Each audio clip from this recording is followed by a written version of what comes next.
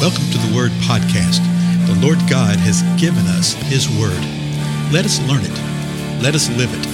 Let us rejoice in it. Spread the Word.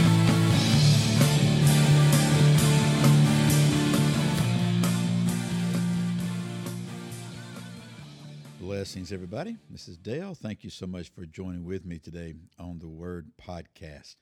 We continue to look at the Scripture as to what it says about how God will deliver us, that He will protect those that are His people, that He will save them. And we've been looking in the Psalms of late. I think we looked at the 7th Psalm, the 22nd Psalm, and we're looking at the 69th Psalm, and we're at the end of it now. And we've seen where David is crying out to the Lord. David's been saying, Lord, save me. Lord, rescue me. Lord, deliver me. David had enemies coming against him. He had situations coming against him. Now, I want us to see how this psalm ends, okay? We'd seen in the previous episodes, in verse 29, he says, I am afflicted, I'm in pain. And he says, may your salvation, O God, set me securely on high. So he's crying out to the Lord and all these things, and he's explaining, Lord, you know I'm afflicted, you know I'm in pain. But you know what? Your salvation, I'm asking you that you will set me on high, that you will secure me, that you will save me. Then, the balance of the psalm, these next 7 verses or so, I think it's 7 verses, he praises the Lord. And I think it's such a great pattern for us how we need to be day in and day out, no matter how difficult the situation, how confusing the situation, that we cry out to the Lord. So here's verse 30. David says this, I will praise the name of God with song and magnify him with thanksgiving. It's a great pattern for us to give thanks to the Lord at all times, to magnify him. What does that magnify mean? And it's to declare to be great, declare to be mighty, to declare to be powerful, and to keep that foremost in your mind that the Lord is the Almighty God. So magnify him with praise. And he says, I'm going to praise your name with song. Now, a lot of times people start freaking out. They go, I can't sing. Now, don't worry about that. Don't freak out over that kind of thing. Just lift up your voice to the Lord. It doesn't even have to be a melodic singing kind of thing.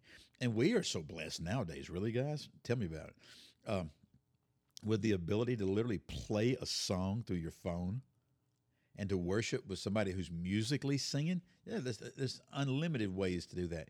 It's of the heart that we're really talking about, that we're going to praise the name of God. The name of God. Well, what is that? Well, God's name is name, but it means so much more than that. It speaks of the character of God. And in a lot of contexts like this right here, of his glory, of his fame, of his reputation. Think of that. Of the reputation and the glory and the fame of the Most High God, I'm going to praise that because that is who God is, and that's how he reveals himself to us. So I will praise the name of God with song, magnify him with thanksgiving. Verse 31, and it will please the Lord better than an ox or a young bull with horns and hoofs. Well, what does it mean about that? Is an ox and a young bull going to cry out and praise the Lord? Well, we know the Scripture says that all of creation declares the glory of the Lord, and each portion of creation does reveal the glory of the Lord and does praise the Lord in its own way, okay?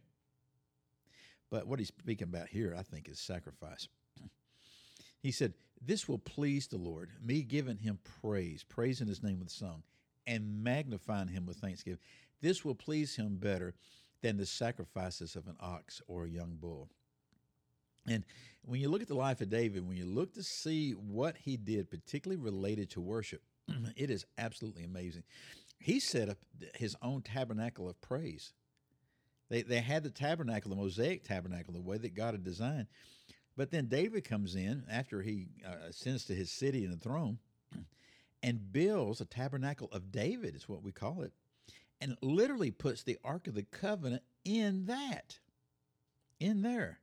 And rather than keeping it in the Mosaic tabernacle, and then the high priest being the only one that could go into it once a year, David puts it in his place and then goes before it apparently whenever he wanted to. You see him going in and going out, and you see other people gathered around the Ark of the Covenant, God's presence, and they were praising the Lord. And there was, I want to say, a 7-year period where they were praising the Lord, maybe even longer than that. I bet it was longer than that. When they were praising the Lord around the clock. That's the whole point. That there were people in there praising the Lord around the clock, which is something that I think might be worth looking at in our own lives and situations today. So, and we say, well, how did David do that without God striking him dead? Because nobody was supposed to go in there except the high priest. Nobody's supposed to be before the Ark of the Covenant. We're not told. But we are told that God says this, that David was a man after my heart. And apparently the Lord told him and or the Lord allowed him. He asked the Lord, whatever it might have been. We're not given a biblical account of the permission that was received. We're just given the account of what happened and that it did happen. So David knew about this. So he says, I'm going to praise the name of God. I'm going to praise him with song. I am going to magnify him with thanksgiving, and this will please him. Please the Lord better than ox. Please the Lord better than young bulls. It really is an interesting picture because you have David in his tent and his thing that he built for the Lord with the Ark of the Covenant.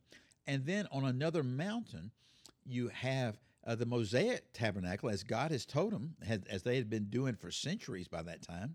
Okay, and the priests doing all their sacrifice and doing everything, but they didn't have the Ark of the Covenant inside the Holy of Holies there.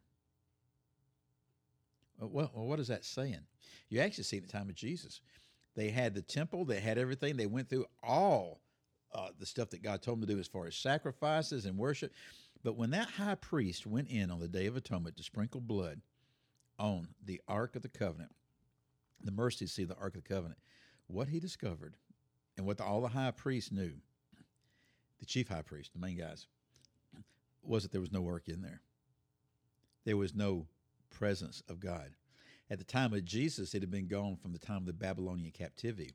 At the time of David, the ark and the presence of the Lord was with David. It wasn't with the religious exercise that was going on with the Mosaic tabernacle. And is that not a vivid picture for us? Think about it. I mean, I see it all the time, folks. I think we all do if we just open our eyes and see what's going on. You have people going about doing religious things, having religious exercises, being obedient to the religious exercise, the mandate, the instruction that the Lord had given. And yet there is no power and no presence of the Lord in their midst. Even as the priests were offering sacrifices and doing everything, God's presence was over with David. Now, did the Lord see these sacrifices? Did he honor his word in the sacrifices at the time of David? Yeah, he did. Yeah, he did. But it is a very, very, very vivid picture of what was yet to come. So much of David's life was typological, a typology of showing a picture of what yet is to come in Messiah, showing a picture of what yet is to come in the people of the Messiah, okay? And how things would occur. So many little nuanced details that we see. And this is one of them right here. David knew this. He was beginning to understand that the praise of the name of the Lord, magnifying God with thanksgiving, is more pleasing to the Lord than the sacrifices of an ox or a young bull. Anyway, we'll stop right there and pick it up in the next episode, okay? Again, I'm Dale. Thank you so much for your time, and I'll see you then.